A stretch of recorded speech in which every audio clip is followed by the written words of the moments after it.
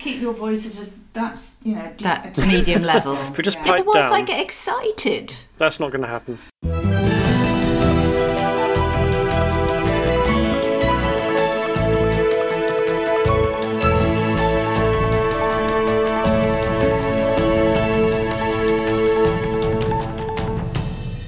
It's Friday, January the 27th, and this is the Dutch News Podcast, your weekly chance to catch up with what's been going on here in the Netherlands. I'm Gordon Darragh, Dutch News contributing editor and international haggis bandit, and with me today are Paul Peters, master's student in civil engineering and cremated croquette, and Shania Bostas, Dutch News contributor and notorious bike parker. Did you smuggle haggis again from Scotland, Gordon? I didn't. But there was a haggis in my house this week, and I cannot comment on how it got there. But but it was there, and in honour of Robert Burns, I cooked it with some mashed up vegetables. So it's kind of sort of a Dutch Scottish mashup, and it was very delicious. And I can't really speculate on how it got there, but in any case, I've eaten the evidence now, so it's a done deal. But if really it was nice. Vegetarian, it would have been all right anyway, wouldn't it? It would have been all right, but it may not have been vegetarian. It was flexitarian. But yes, it was flexi, exactly. It was a flexi haggis. Yeah, partly vegetarian, partly What's not. in a haggis anyway? It actually said that on the packaging. It's lamb's lungs, beef heart, and beef lungs, and some oatmeal. And it wasn't thrown away by custom officials in IJmuiden because he was too disgusted by it, I assume. No, it seemed to have got through. Well, it didn't come via IJmuiden. Actually, what happened? It was I had it smuggled in a large shipment of cocaine through Rotterdam because that's the best then you know way. things. Yeah, that's the safest way to get something into the Netherlands. Yeah. Antwerp's a bit easier nowadays, though, isn't it? Antwerp's, yeah, exactly. Yeah, it is switching towards Antwerp.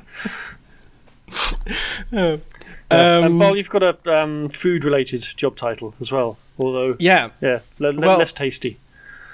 Less tasty indeed. Yeah, last week we had a little bit of a problem finding ophefs, but this week it was completely different. There was plenty of ophef. There was the news about the Holocaust deniers in the Netherlands. That 25% of youngsters are downplaying the Holocaust. There was the Extinction Rebellion protesters who were arrested. Where they arrested journalists as well.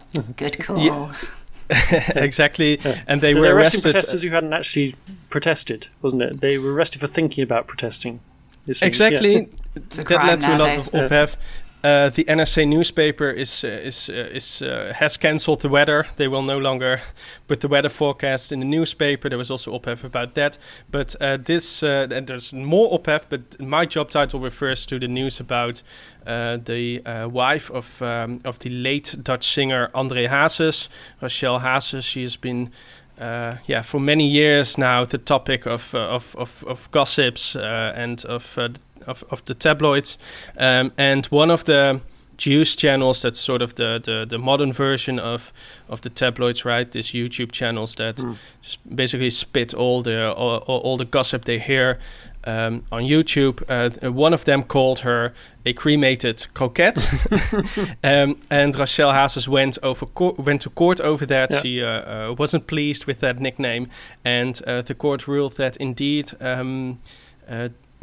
It's forbidden to call her a cremated coquette. Yes. Whereas where my perfectly cooked one is okay. Well, they didn't specify, but I assumed that one would be okay. Yeah. But yeah, it's a little bit of a Barbra Streisand effect, right? Because now everyone here in the Netherlands, because there's been so many articles about this whole court case, just way too many. There was also spillover. It's ophef. Usually it's on social media, but now there was also a spillover effect to NRC, to NOS, to also the more serious media. But now everyone will immediately associate Rachel Hazes with a cremated coquette, I think, because of this court case. No, surely not. The court has ruled that that's impossible.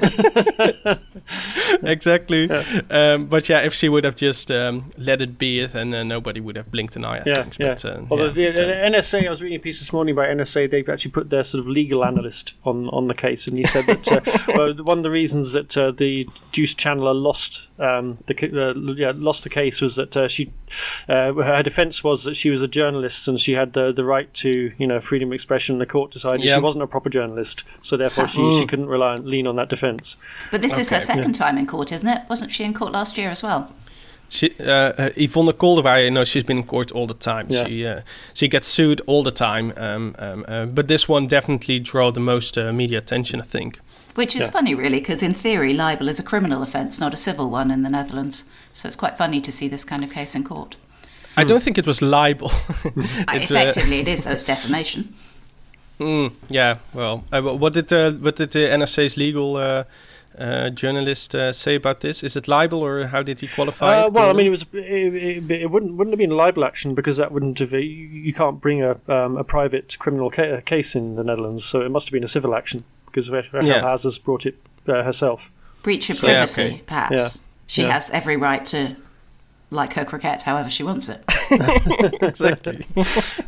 So she's just a well done coquette, And Shen, what's we're going to talk a lot about bike parking, I suspect, later. But what's the situation with your own two-wheeled steed? Yeah, I mean, I have a slightly unhandy, irregularly sized bike, so I sometimes get into trouble because it doesn't always fit in the normal. It's the buck feet. It's a buck feet. It's from the days of the children. I still have it. My other bike got stolen. Of course, it's Amsterdam.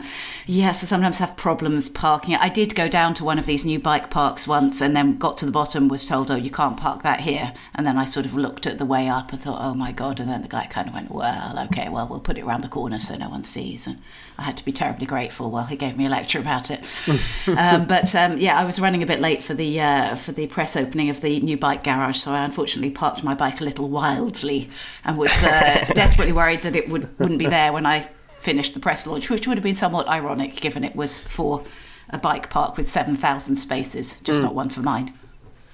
Because if your bike gets towed away, I guess in Amsterdam, they will send it to IJmuiden practically, right? If you have to retrieve it, you have to make a journey to basically the end of the world to get your bike back. I think. I don't know where it is, but there's now an online register, because I did try to find my bike that disappeared from the streets. I didn't know if it was stolen or confiscated, but there were so many bikes on this thing, and there's no way to search it, and I just gave up. So maybe I'll have a service for it in memoriam. My old bike. You can cremate it, maybe. No, lightly cooked. And then wrap some meat in it, and you can have a cremated bike cremated coquette. This week's Hot Path of the Week poll. It doesn't come from the end of the world, but it's not far off. What's been happening? It's not far off now. This week, the ophef comes from Belgium because Prime Minister Mark Rutte traveled to Brussels on Wednesday for a meeting with Alexander De Croo, who is the Prime Minister of Belgium. I have to admit, I forgot that who was the Prime Minister of Belgium. This is the thing, Dutch people never know who the Prime Minister of Belgium is. No, it's amazing. It's usually because they switch Prime Ministers so fast that as soon as you have finally learned their name, they have already switched to another one. Yeah, but they're lucky to have a government at all, really. That's right. Yeah. Maybe it's better that way. The Dutch are not too interested in Belgian politics. Indeed, the other way around, it is the case. I mean, every Belgian knows who the Dutch Prime Minister is. Of course, that's because it never changes. Of course, it never changes. But they also know about the Tweede Kamer and the composition, the parties in the Tweede Kamer. So they're much more better informed than about the Netherlands than the other way around. I have to admit. But Rutte traveled to Brussels, and these sort of meetings between prime ministers are always followed by tweets filled with cliches and platitudes, right? About how great and trusted friends the two countries are, and usually it is accompanied by a photo of the two leaders shaking hands in front of a couple of flags. And these flags were the ones that caused the ophef this week, because keen observers noticed that the Dutch flag was hanging upside down. Oh dear.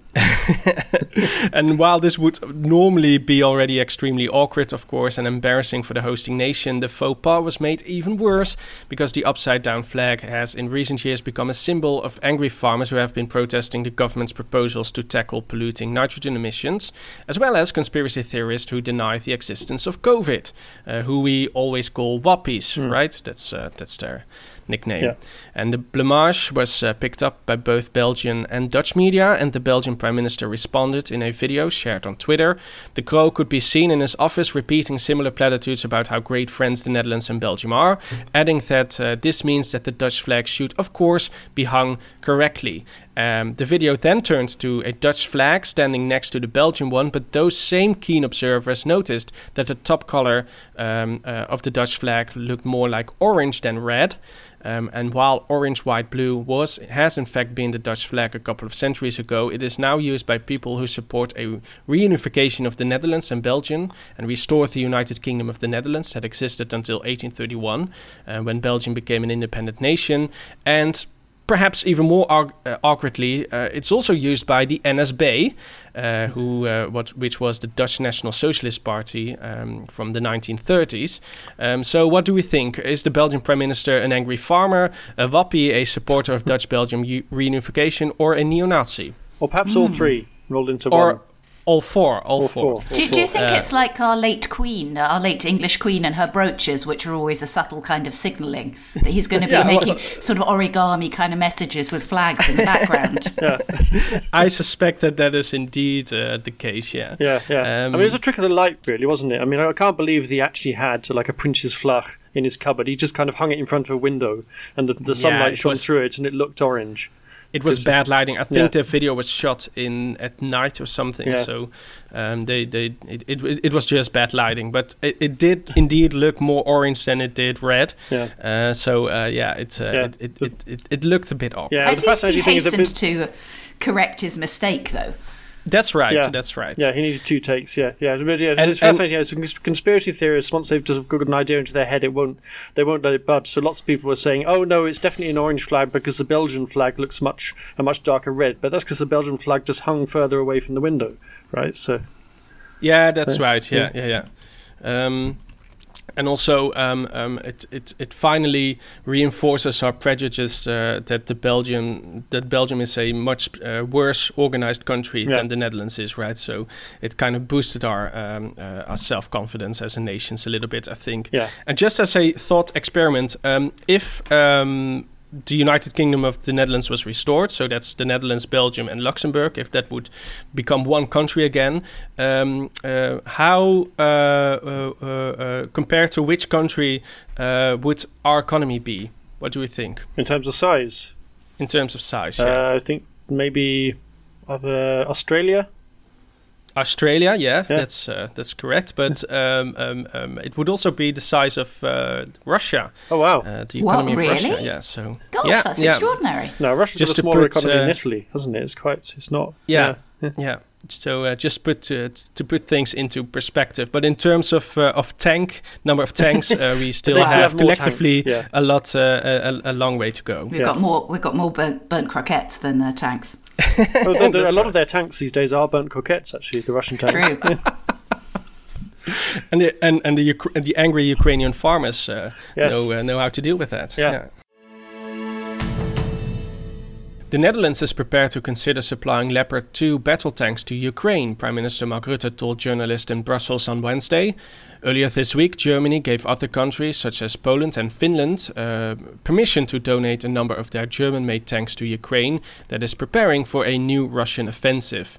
The Tweede Kamer is pleased with the German permission. Labour MP Kati Piri tweeted, "Finally the green light from Germany for the delivery of Leopard tanks." And VVD MP Ruben Brekelmans said Germany is now making the right decision.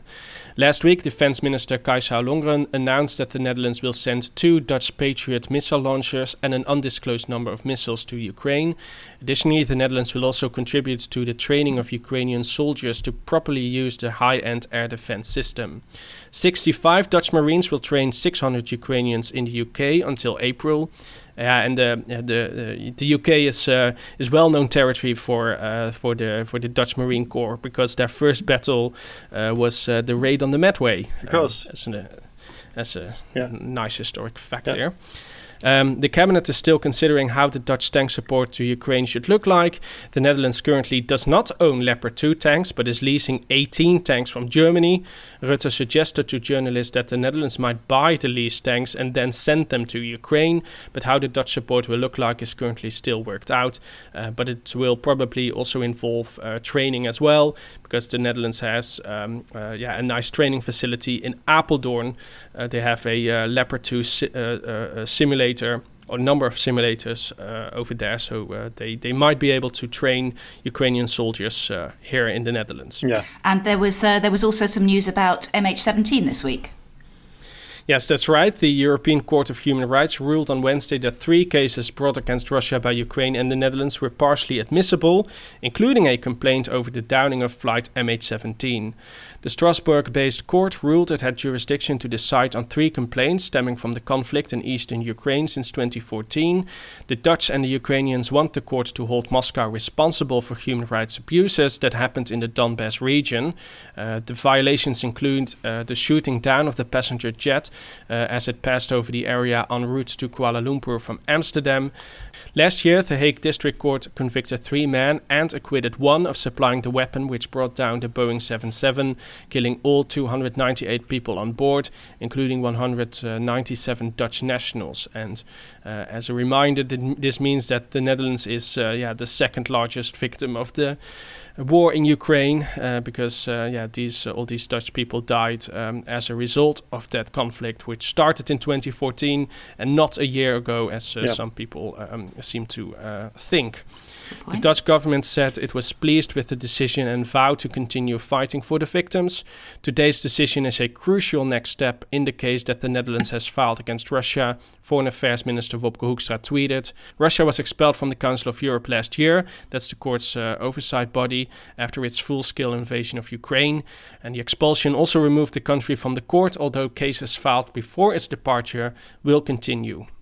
So also a lot of developments regarding MH17 as a result of this conflict, I think. It was sort of, I think, on the international stage, it was more or less forgotten. Of course, it was revised after this court case at the District Court of The Hague was held its verdict. But now it has been on the agenda again, I think, internationally speaking. And this is good news for all the people who had seen loved ones died in this downing. Good developments. I think we can expect some more news on it soon, actually, because yesterday the MIT put out a press release saying there's going to be a big press conference at the start of February, hinting that it's maybe going to be going after the people who were involved in the delivery of the missile that shot down the MH17. The 3 people who were convicted in The Hague were basically kind of foot soldiers, weren't they? They were the people who were actually on the ground directing the weapon, and then obviously which wasn't supposed to hit a passenger airliner, but it did, and that was why they were culpable. Well, the message that they said was that alongside the involvement of the DPR, the Donetsk People's Republic, the JIT has also investigated the crew of the Buk Telar and the responsibility for delivering this Russian's weapons system that downed the MH17. So there's going to be some news on that. Okay, step in your green and yellow limo. We're moving on to the next story. Yes, or the battle bus, possibly, which I have been on, by the way. You've been too involved with Richard de Mos. I may be too close to this. Tell us more. This story. Yeah. As long as you just don't call him a cremated croquette. I'll say as well that Richard de Mos was not involved in smuggling any haggis into The Hague this week. I just want to make that clear. Yeah. The corruption trial of Richard de Mos started in The Hague this week. It's the culmination of a 4-year investigation into the city councillor and his political party, Groep de Mos. The inquiry has led to The Hague being labelled Naples on the North Sea, which is the title of a documentary made by Pound about the case, which is worth watching if you haven't checked it out and you understand Dutch. And because of all the allegations of grafting and clientelism. De Mos and his colleague, Rachid Grenouille, were briefly aldermen or executive council members in 2018 after Groep de Mos became the biggest party on the council, but the other coalition parties withdrew their support and the two men had to resign after police raided the party's offices and De Mos's home in October 2019. While De Mos has carved out an electoral niche as a champion of ordinary people, prosecutors say he ran a criminal organisation that arranged political favours for his financial backers, who donated a total of €113,000 to the party.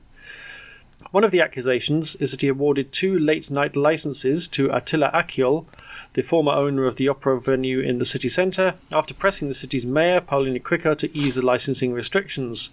De Mos is then said to have tipped off Akiol that he was about to award the licences on a first-come, first-served basis so that Akiol could get a head start with his application, and he ended up getting 2 of the 5 licences.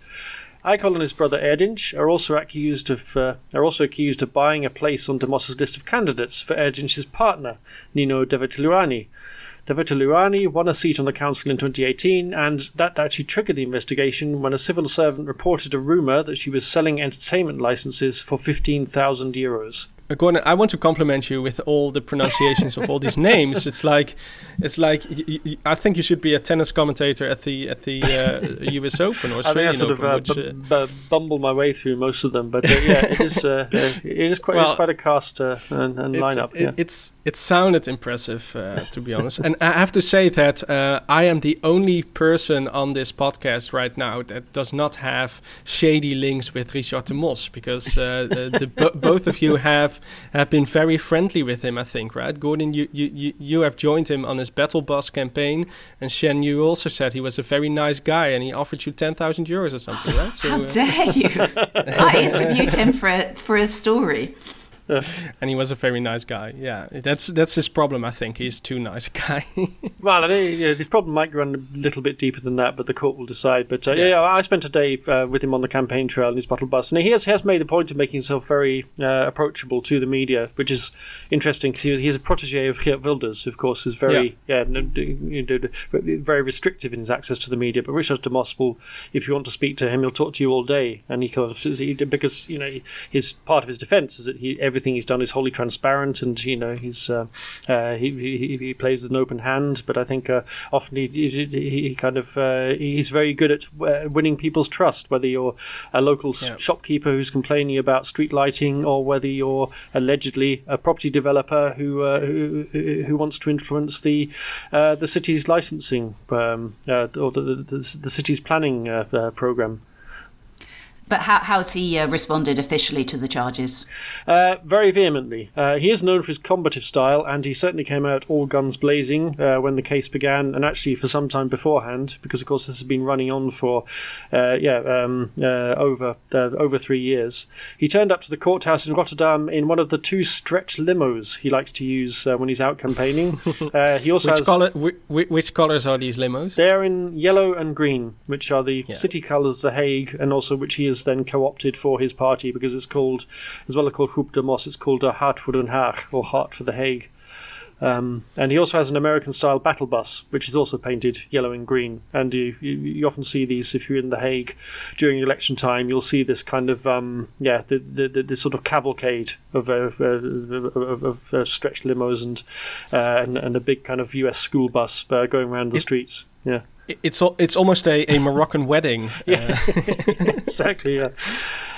He also published a book called Mijn Verhaal, or My Story, in which he denied all wrongdoing and described the investigation as a witch hunt by his political enemies and the media. When he says clientelism is a term used to try to dirty his grassroots style of politics, here he prefers to call it ombudspolitiek, which basically means he kind of goes into communities. He's always got a little notebook and a pen handy. He jots down people's grievances about like broken paving slabs and promises to fix them. And then his website is a whole list of little fixes that he's made. So he puts himself forward as a political fixer. The only problem is that in the eyes of the prosecution service, these fixes weren't just about loose paving slabs. They were also about arranging late night licenses for big local businessmen. I think you've made up a word there, Gordon. Clientelism. Is that your translation of Fringespolitik? It's totally. I think you'll find if you look in the dictionary, it's a perfectly valid English term. Yeah, I was going to say, because clientelism, that's a word you hear in this context a lot. I thought it was a Dutch word indeed, and I was like, oh, the English translation is almost the same, but apparently Gordon made up his own words here. And I'm just happy that Richard de Mos didn't call his book "My Struggle" or something. Yes, like that. Exactly. Yeah, he did refrain from doing that. Although he also hasn't been waving.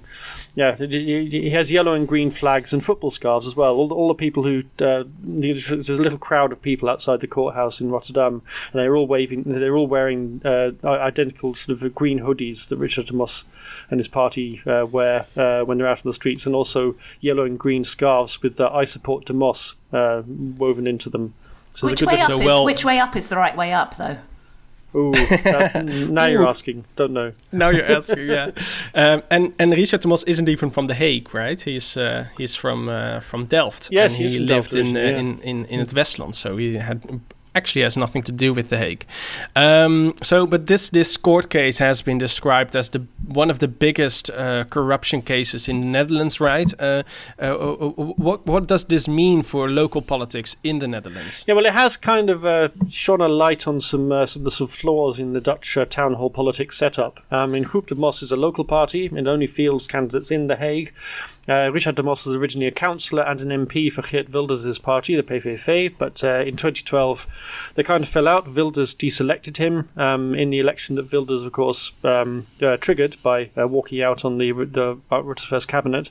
So Richard de Mos went off and formed his own gang, and then basically built his support by undermining Wilders' voter base in The Hague. And in 2018, Groep de Mos became the biggest party on the city council with 8 seats.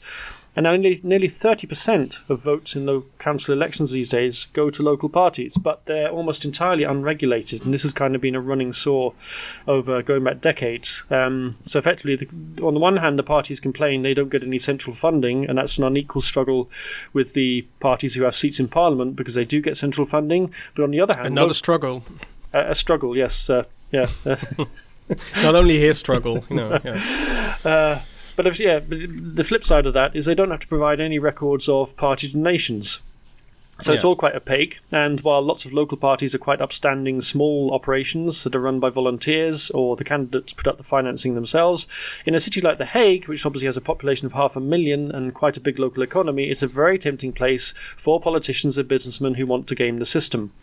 And it's also, of course, made governing The Hague very complicated because Groep de Mos is the biggest party on the council, but it was excluded from the coalition talks because of this inquiry, and that meant that it took 6 months to form a 5-party administration after the last local elections. Yeah. So how long is this trial going to go on? I mean, Dutch trials are not known for being super speedy. Could this be going on until the next set of local elections? Oh gosh, quite possibly, yeah. I mean, the actual hearings are going to last for 3 weeks, but then it's anybody's guess when they'll actually come back with the sentence, or a judgment rather, I have to say.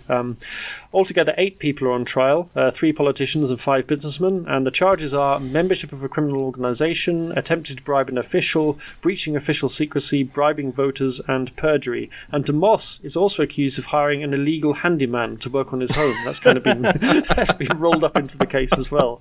Okay. He claimed he didn't know the guy was an illegal immigrant. The prosecution service take a different view. Oh, okay. Yeah. The guy was illegally in the Netherlands. It wasn't that he was having an illegal handyman. He was sort of had just broken into de Mos's house and started fixing the bathroom. No. Although, frankly, the state of protectionism for houses, it probably is illegal to fix your toilet nowadays. Yeah. Anyway, the maximum sentence for the most serious offences is 6 years in prison or a fine of €90,000. So they're pretty serious offences. And it is worth saying that the prosecution service has won every political corruption case that has gone to court since 1990. And that's about 14 trials. Uh-huh. Local, national? What sort of trials have they been, Gordon? I think they're mostly in local politics, to be honest. Mostly in Limburg, actually. Yes. Yeah, a lot of it involving Jos van Rij, but we won't get into him now. Yeah, who after his conviction was re-elected again in the provincial council of Limburg. So it doesn't mean necessarily that this is the end of Richard de Mos's political life if he is convicted.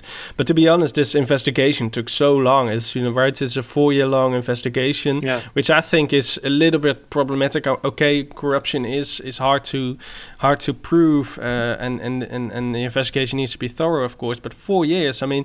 If he is guilty of that, then we had a corrupt politician in office for 4 years, and if he is innocent, then people are assuming that he is corrupt for 4 years. So it has taken a little bit too long, I think. But and of course, COVID, interfered with things as well. Yeah. So during the pandemic, it was harder for them to carry out on the ground investigations. So that's to slow things down. And also noteworthy is that this was the first time that an actual gemeentehuis, a city hall, was raided by the police, right? Yeah. In investigating these allegations. So it was a very strange sight to see all these detectives entering and exiting an actual gemeentehuis. I wonder what else they found. Bet they found some strange stuff in people's drawers.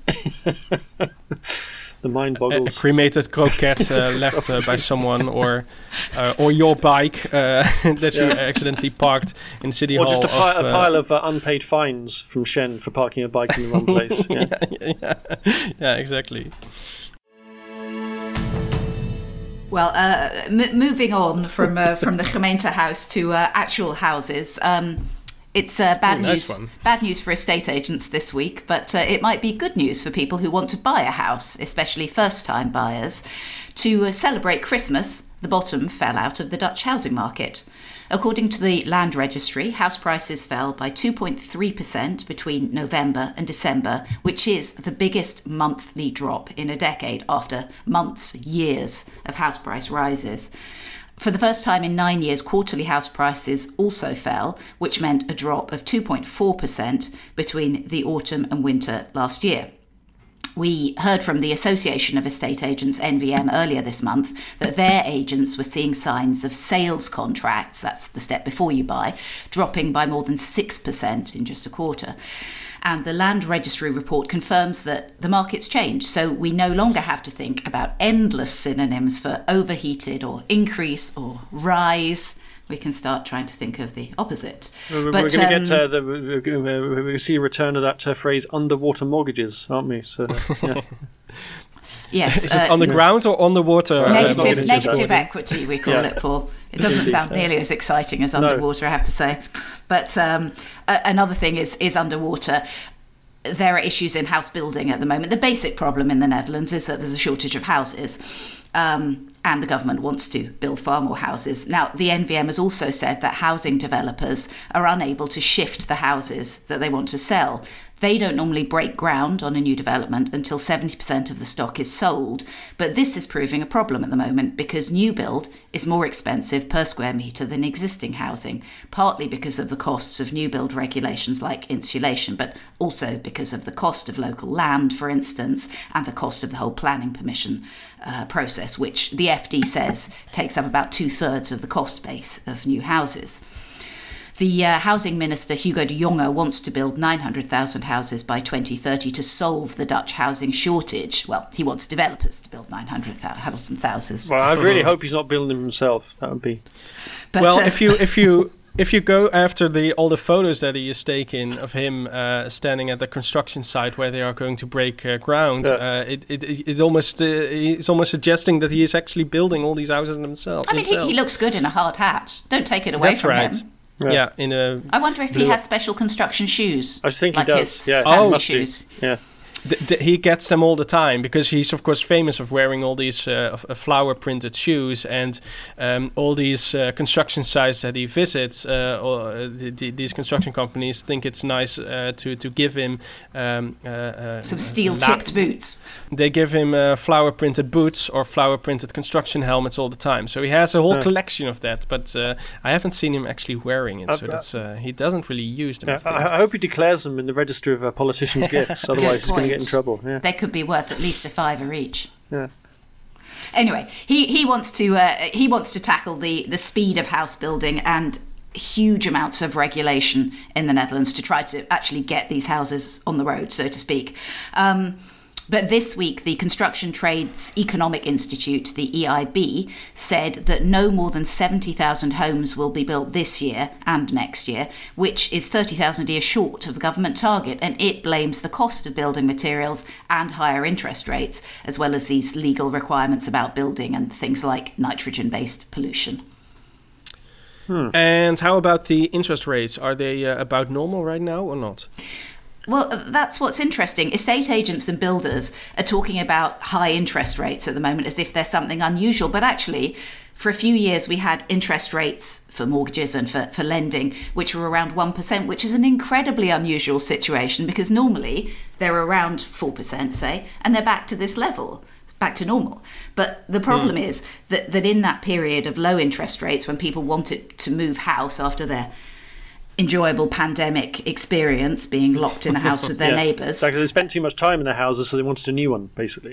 So house prices were pumped like crazy. You had access to almost free money. People were sick of where they lived. Maybe they wanted another office. Maybe they wanted to move to the country. They thought they could work from home a bit more. So the house price market was completely pumped. And if you look at analysis from outside the Netherlands, the country is seen as one of the most exposed developed countries to a housing slump, because people also borrow an awful lot compared to other countries, partly because they've got this lovely tax perk called the hypotheekrenteaftrek, which is the most generous in Europe. It's a bit of a house of cards, actually, based on debt. But the biggest problem, of course, the government hasn't been building enough houses for years. The population's increasing, and all of this regulation for bat protection, nitrogen, compound limits has just piled up to make it an incredibly complex process. Yeah, and of course you've got other perks like the Jubelton, which they've only just abolished, where parents could give their children 100,000 euros, but tax-free, but only on condition they spent it on a house. So, it was an incredibly, by Dutch standards, a very generous tax break, but it meant you could only give your children that amount of money if they were buying a house. So that sort of incentivized people, I think, to move house even more. Well, of course, parents can still give their children that amount of money, but they just have to pay extra tax. They have to pay tax on it. Yeah.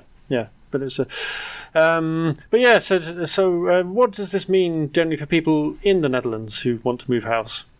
Well, interestingly, even if you're not planning to buy or sell a house at the moment, Dutch economists say there's some evidence that people spend more in general if they think their house is worth more and they're a homeowner. So economists are desperately worried about an oncoming recession or mild recession, and nobody wants to talk the country down or the housing market down. But that aside, the major banks like ABN AMRO and the DNB, National Bank, are now saying that house prices are going to drop by 6%, 10% in the next 2 years. But if you look at the housing bubble that we've had since 2015, house prices almost doubled on the level they were at 2015 at the peak of last year. It was madness. So it must be good for first-time buyers that the house prices come down a bit. And most people who own a house already have got a big margin above their mortgage, so a big proportion of the house that they own themselves. So if the notional price comes down a bit, it's unlikely to put most people in negative equity or onderwater, as you were saying. So if people are selling to buy again, well, the house they're going to buy is going to be worth a bit less. So that's not necessarily a problem. But the main problem is for investment companies like Blackstone, who've been buying up stacks of houses, and they've got a housing book that's worth a lot less, and they're finding that pension funds are taking their money out. But all in all, you could say it's good news, really. You kind of could, yeah. I guess the people who are going to lose out are, firstly, if you're downsizing, obviously. So, I mean, usually, like you say, if you buy houses through your life, you tend to move into bigger ones. So, yeah, the margin you get smaller. So maybe you can afford a better house. But of course, when you get to older people whose kids have flown the nest, if they want to move down, then they're going to find that they lose out. But also people who've just bought. If you then need to move house again, then you might well find you do end up in negative equity because, like you say, we had prices go up by 21%, I think, to last January. So anyone who bought something during the pandemic or in the year before the pandemic might find them that if they need to remortgage and they move into a new house, that gives them a few problems. Yeah, the experts think this is a relatively small group, but some people have gained from the huge rises, but the advice is if you bought recently, don't sell. If you can help it. If you can help it, yeah. But usually people move house because they don't have any choice because you have another child, so you need a bigger house, or you get a job in a new town. So it's so some people are going to miss out. And of course, in 2008 or after 2008, house prices dropped by 20% over 5 years. So which caused all sorts of problems. So we hope we don't get a repeat of that. But I think there was a different situation at the time because people were encouraged to borrow to the max of what they could borrow, and you were seen as a bit of an idiot if you didn't maximise your potential equity from your house to take the cash. Whereas now, actually, the rules have changed about how much you can even borrow on your house, and there's a bit of a slightly different climate about dissuading really excessive borrowing. That is true, and people also, of course, took out interest-only mortgages a lot, so they weren't actually paying off the capital on their house, and that was a problem. The amount of capital, the amount of money you owed to the bank didn't go down, and then when your house lost value, you were screwed. So, apart from Hugo de Jonge, are there other peoples we can blame? Well, funny you should say that, Paul, because it's always nice to have a victim. But old people. Yes. Quite a lot of people are pointing their fingers at these old people who are still in their big family houses after their kids have moved out the family houses, which have increased in value. I'm grabbing my pitchfork right now and a torch. And your upside-down flag. And my upside-down flag, please move on. Who else can I blame? Well, the NVM actually did some research into this, and they said one of the structural issues, if you like, no pun intended, is that there's a lack of suitable housing for these older people, nice apartment complexes with lifts on a single floor, for instance. And the government agrees it also has a policy aim of displacing these old people from the homes they've lived in for years, because then this frees up space for a new family, and then that family's house frees up space perhaps for a first-time buyer. So it's communism in action, but a bit of a shame for communities where people have lived for 25 years and then feel like they are being gently nudged to move on. Yeah, but that's part of the austerity, the bezuinigings operation from 2012 on, I guess, is that elderly people are encouraged to stay at home as long as possible, right? So elderly homes have been closed down, have been scaled down, and as you say, that's just a problem for the natural circulation of homes, and it means that a lot of young people cannot find a new house because they are simply not freeing up. You're blaming the old people too, Paul. Hugo de Jonge, old people. Hugo de Jonge, no pun intended. Asylum seekers. I'm going to blame everyone. House blockers. Yes. What would that be in Dutch? Huizenblokkeerders. Yeah. Blokkeeropa's. Yeah, that's it. Blokkeerbejaarden. Blokkeerbejaarden, yeah, even better. So, when they're going to protest, they're going to have their the scootmobiles. They're going to put that on the A4 and stuff like that. And they have a big collection of flags. Yeah, yes. they do. And I think the police are going to have to arrest some elderly people just to be sure that they will not block any motorways. Yeah. Or houses. Yeah, and just arrest anyone who owns a scootmobile. According to Apple's charts, this is the 152nd best podcast in the Netherlands, and we couldn't in the news category. In the news category, yes, and we couldn't have made it to those giddy heights without the support of you, our lovely patrons. I want to emphasize that we are more popular than the podcast of the World Economic Forum in the Netherlands. I saw. So, absolutely. Well done. The FD is the best, though, isn't it? It has really good music jingles. I will check that while Gordon is finishing this segment. Okay. If you're not a lovely patron or any other kind of patron, you can fix that very easily by sponsoring us on Patreon. And we really do rely on your donations to keep grinding the windmill of Dutch news, politics, and those overblown flashpoints that feature in our OPEF of the Week slot. And to show our gratitude, we give all new patrons a shout-out on the podcast and the chance to ask us a question. This week, we say hello and welcome to one new patron, Kristin Römer. So thank you very much, Kristin. Thank you. Thank you. Did you pronounce it right, Gordon? I hope so. Sure. I pronounced the umlaut, so... I think you did a marvelous job. Again, good job on pronouncing unpronounceable names, yeah. But you don't get a discount for mispronunciation. I don't know. No, of course not, no. Or a cashback deal. If you'd like to become a patron of the podcast, log on to www.patreon.com. That's patreon.com/DutchNewsNL. Do you know what is the top podcast in the news category right now? Probably O.O. de Mos. Yes. That's the podcast of the Algemeen Dagblad on the whole Richard de Mos saga. So it's a little bit of a messy podcast, I thought. But if you understand Dutch, then it's worth listening to, because then you know all the ins and outs of Richard de Mos and his corruption case. So corruption trial. He's on trial for corruption. Yeah. This is a fascinating story, I think. A Dutch archaeological project has led to 1,200 more possible Bronze Age burial mounds in the Utrecht and Veluwe regions. The discoveries were made with the help of thousands of volunteers who combed through radar images and high-resolution photographs. Additionally, almost 38 square kilometers of prehistoric agriculture fields from 1100 to 200 BC and 900 potential charcoal production sites have been located in the project that's run by the University of Leiden. Do we think these prehistoric farmers had tractors as well, which they used to blockade motorways? Tanks. They had tanks. Yeah. Tanks, yeah, I think so, yeah. Did they find any remains of croquettes that they'd been overcooked?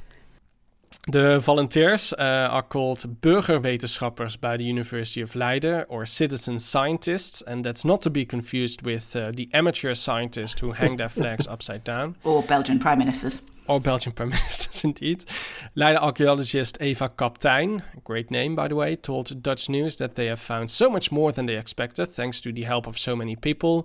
The project started in 2020 and the findings are shedding a new light on the history of the drier parts of the Netherlands. No underwater farms in that in the Veluwe. It was all very dry, up and dry.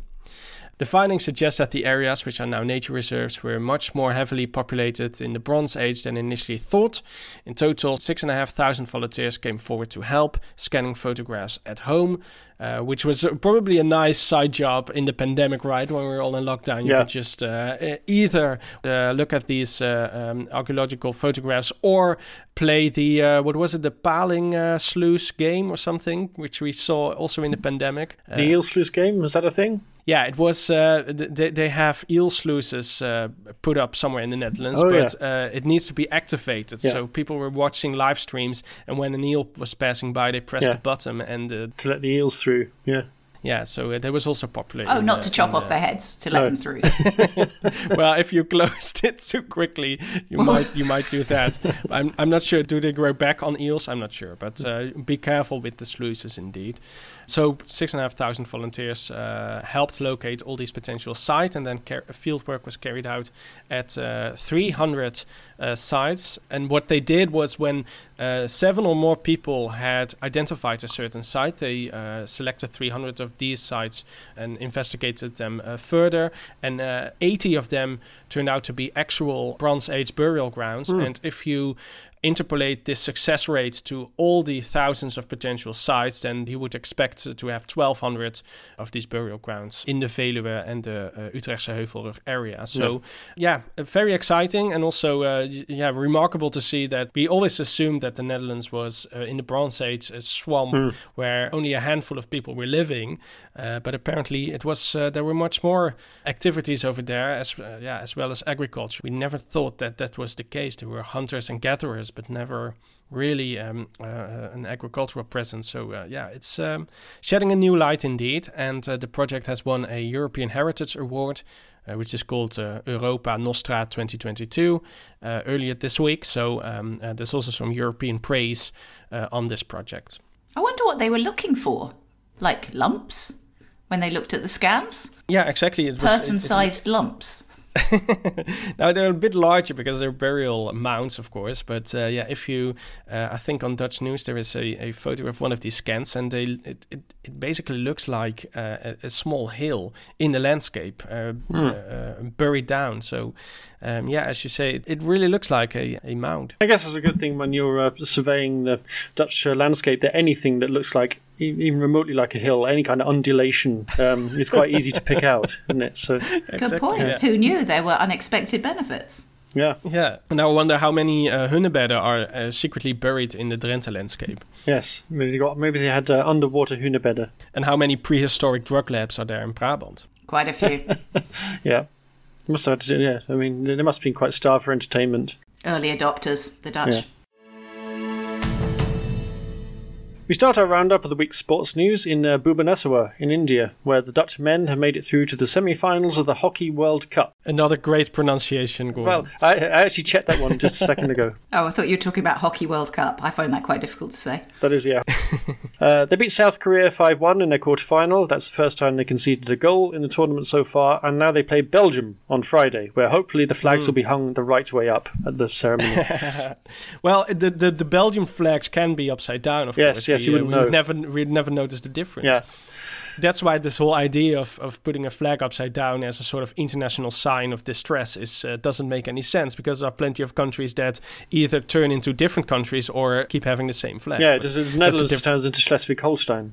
Yes, exactly. Yeah. Or the former kingdom of Yugoslavia, but that's all a different story. Yeah. And you can hang the British Union flag upside down, I believe, but it's something to do with the thickness of the white lines. Yeah, it's not exactly symmetrical. So there's the white band is a different width on either side. So often it does get hung upside down. Then some very eagle-eyed, tedious retired general notices and kicks up a fuss about it. The edge of the red cross on the top left corner should be vertical, and if you put it upside down, then it's horizontal. That's how I always check it. Are you a retired general? Who knew? No, it is because Gordon once said that it happens very often that the Union Jack is hung upside down accidentally. I always thought that it was a symmetrical flag, but then I checked it and I said, oh no, there's a small difference, but that's how I memorized it. This is my ezelsbruggetje. Yeah. So anyway, the Netherlands played Belgium in the final of the last Hockey World Cup, and the Belgians won on a penalty shootout. And in the other semi-final, Australia will play Germany after Germany knocked out England on penalties. Some things never change. And I think things are going downhill fast in Dutch women's sport, as well as in your pronunciation skills. Yeah, indeed. Specifically, Kimberly Boss. That's a nice, easy name to pronounce. She's trying to become the first Dutch competitor to win a medal at the Skeleton Bob World Championships in St. Moritz in Switzerland. Boss is the European champion, and she won a bronze medal in the event at the Beijing Winter Olympics last year.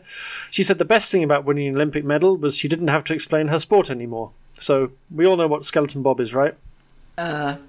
Is it upside down or? It is kind of upside down. Yeah, it's the one where you actually go down a bobsleigh track head first on a tiny sledge. So it's the wappy version of bobsleigh. Yeah, basically it's wappy bobsleigh, exactly. She started well. She recorded the second fastest time on her opening run on Thursday, but in the second round, they do 4 rounds altogether. In the second round, she slipped to 4th place. So just like in Beijing, she'll have to stage a comeback in the second 2 runs on Friday. And I assume that there is some news about this podcast's favorite football tournament, right? Yeah, I'm sure you're all excited already for the Nations League final stages. Yes, yeah, very much. Yeah. Did they make the whole selection system even more complicated than it already was? Well, this is actually very simple because there's only 4 teams in this part of the tournament. So they literally just went to Switzerland to draw 4 teams out of a hat. It must have taken half a minute. This was the easy part. Yeah, this is the easy bit after the inordinately complicated structure of the tournament. And the finals are being played in Rotterdam and Enschede in July. Enschede? Enschede, yes. Well, the thing is, really? Because it's the Nations League, all the sort of big venues were already booked. Or they said they were washing their hair. They're actually playing in Feyenoord Stadium, which is, I suppose, was fairly prestigious, but also, Enschede. So Oranje have been drawn against Croatia. They'll play their semi-final in Rotterdam. Both teams were knocked out of the World Cup recently by the eventual winners, Argentina. And the Dutch reached the final of the First Nations League tournament in 2019, losing to Portugal in Porto. Their manager at the time was Ronald Koeman, and he's returned as coach this week, just in time to pick up the reins and mount another successful campaign in the illustrious Nations League. Koeman immediately pleased Dutch football journalists by saying he'd return to the 4-3-3 system, which is as Dutch as windmills, giant cheese wheels, and throwing your bicycle in a canal if your name is Shen. What is the 4-3-3 system, Gordon? It basically means you have 4 defenders, 3 midfielders, and 3 forwards. That's what it means. Okay. So it's more attacking than 4-4-2, which is what England always play. The Dutch liked. Yeah, it's a formation they played in 1974, basically, and the Dutch basically would stop the clock on 1974 if they could, for all kinds of reasons. Yes, the whole thing about this 4-3-3 system is that whenever a national coach chooses a different system, then there is an explosion of angry people. Yeah. How can you switch to a different strategy? And as soon as he adopts it, then it is, why are we not trying something new? Because that's the never-ending cycle of football debates. Yeah, exactly. And how about the Eredivisie? Ajax has sacked their manager, Alfred Schreuder, on Thursday night because they've been terrible lately. They've had a dreadful run of results. I think their worst result since the 60s. They haven't won in 7 games, and the worst result was on Thursday night when they drew 1-1 at home to Volendam. Even though they had 85% possession of the ball. So Volendam literally touched the ball for about twice in the whole match. But one of them was good enough to put them 1-0 ahead in the Johan Cruyff Arena. So Ajax went 1-0 down and had to salvage a point late on. And the club's CEO, Edwin van der Sar, basically decided enough was enough. And he sacked Schreuder straight after the game in the dressing room. Didn't waste any time. So journalists who were at the game actually had to suddenly sort of come out on the late night news and say Alfred Schreuder's now been sacked. Van der Sar said the decision was painful but necessary, and so the search begins for another middle-aged, bald, white sports coach to follow on from Schreuder and Erik ten Hag. And there's quite a few to choose from, so I'm sure they won't spend too much time finding one. Another team managed by a middle-aged, bald, white man, Feyenoord, under Arie Slot, they're top of the table. AZ Alkmaar in the second place. PSV slipped to third after losing in midweek to Emmen, and Groningen slumped to the bottom after losing at home to relegation rivals Cambuur. The big match this weekend sees 5th place Twente play host to Feyenoord on Sunday. That's the 2 teams, obviously, that are hosting the Nations League as well, so really prestigious. AZ will go top for at least 15 hours if they beat Utrecht on Saturday evening. Great. Have we had enough football? That's enough football. Yes. Yeah. Excellent. Let's move on to bicycles. So we don't know whether we're calling it an underwater or an underground garage or bike shed, but Amsterdam Gemeente opened a massive, truly massive garage. Are you calling it a bike shed? It's even worse than calling it underground. They called it a bike shed in their press release, so I thought, well, use the words that they use. I mean, we normally think of bike sheds as associated with other activity than parking your bicycle. But anyway, exactly, that's the word they wanted to use. It is Amsterdam, so who knows? Who knows? Exactly. Anyway, so they just found a new version of prostitution in this new garage.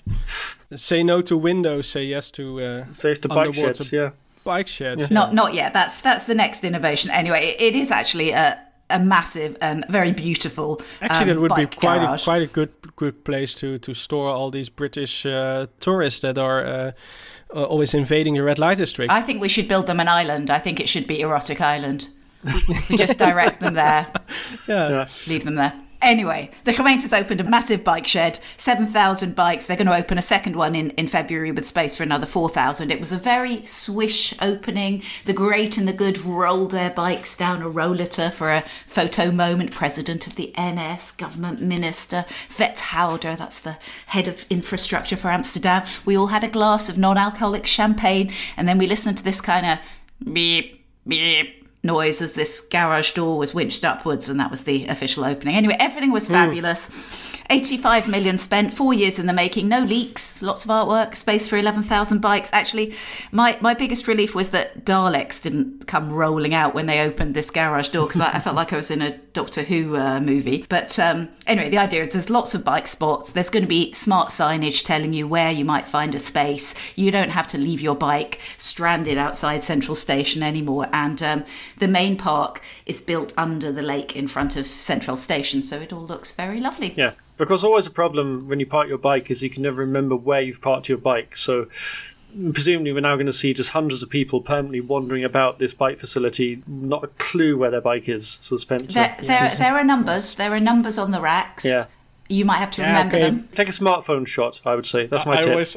I always forget my number, And also the signage will probably stop working within a week. And also there will no places be available also within 2 weeks, I think, because that's always what happens with parking places, parking garages at train stations. They always fill up immediately, and then you think, where are these bikes coming from, right? And they just fill up with people just abandoned, don't they? They fill up with Weesfietsen, so it becomes a bike orphanage. Yeah. They claim that their smart system will tell them when a bike has been there for 28 days and then they will take it away. Okay. Freeing up space like the old people. Yeah, so this sounds fabulous. Surely everyone in Amsterdam must be delighted with this development. No, absolutely not. Of course not. Rather like Paul. I actually think it's really amazing that they completed this massive infrastructure project without someone pulling the plug like they did with the tram line in Edinburgh. But the Dutch are amazing at these big things, which isn't surprising when you look at how they persevered to build their land. But the North-South line, that was another one that overran a little bit, wasn't it? So it got there in the end. Anyway, the Parool, the local newspaper, ran a nasty big headline pointing out that there's no space in the new garage for cargo bikes, bakfietsen, or for scooters. And in itself, that's a bit of a turnaround, because a few years ago, the bakfietsen and the bakfietsmamas were the bane of the city, and the Parool wasn't very keen on them. Yeah. But anyway, it's a bit of an oversight not to have parking for the larger vehicles. Yeah. Or the ones with the big the fat bikes with the big tyres, or the fan moves. True, the fat tyres. Yeah, no one asked about the fat tyres, but I don't know how big a population they have. Yeah. It's not a separate parking area for fun move bikes, so everyone else can sort of point and jeer at them, because everyone hates fun move bike owners. They should organise that, I think, So, what happens to the ugly but very photogenic multi-storey temporary bike park? That's true. So, in the meantime, when the city was building this, they put this massive prefabricated steel metal bike park outside the station, and the city was completely embarrassed about how ugly it looked, spilling over with bikes. Everyone thinks it's an eyesore. Isn't this the boat? Exactly, the floating multi-storey bike park. But that has been there for as long as I remember, I think. So. Right. The idea is that it goes away, that there was a plan to build a proper garage. And anyway, it became one of the most photographed spots in the city, and tourists thought it was marvellous. And anyway, so in theory, it should go away now, but no one exactly knows what's going to happen. Do you want it in The Hague, Gordon? We don't really have the water space for it, I don't think. Will the Americans let us sell it to China? I'm sure Richard de Mos would do a deal if you phoned him up. Yeah. It would fill up the entire Hofvijver, I think.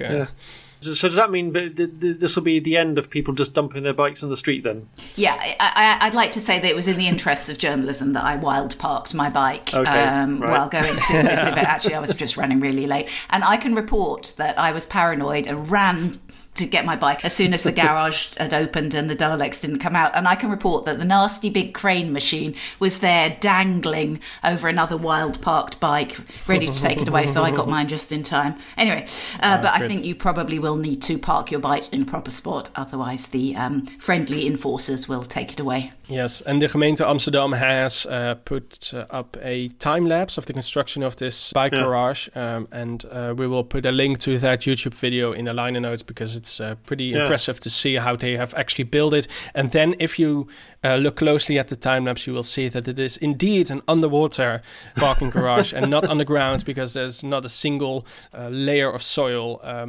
involved in this project. Right. Okay. The only problem with that is that underwater generally means submerged. So when you tell someone it's an underwater bike facility, they think you need an oxygen tank and a scuba mask to park your bike. Well, they did submerge it. They built 3 of the parts on land in the Westelijk Haven, and then they took it to location and sunk it, which is remarkable. They just pumped out the water, so you don't need your oxygen tank, indeed. They seem to have pumped out and refilled the canal basin 2 or 3 times during the construction, didn't they, when you look at the time-lapse? Yeah, and there's a second bike park on the other side, which they had to sink, and it's just inches above the north-south line. They really had to make sure they didn't damage the line that took so much time and cost so much money. So seems like they did it. Flood the metro, yeah. And it's only a matter of time until this parking garage starts leaking. So you better prepare your oxygen tank, indeed. Otherwise, you will never, you can never retrieve your bike again. It is nice though, because on top of this garage, they have put these the boats, the touring boats, can moor.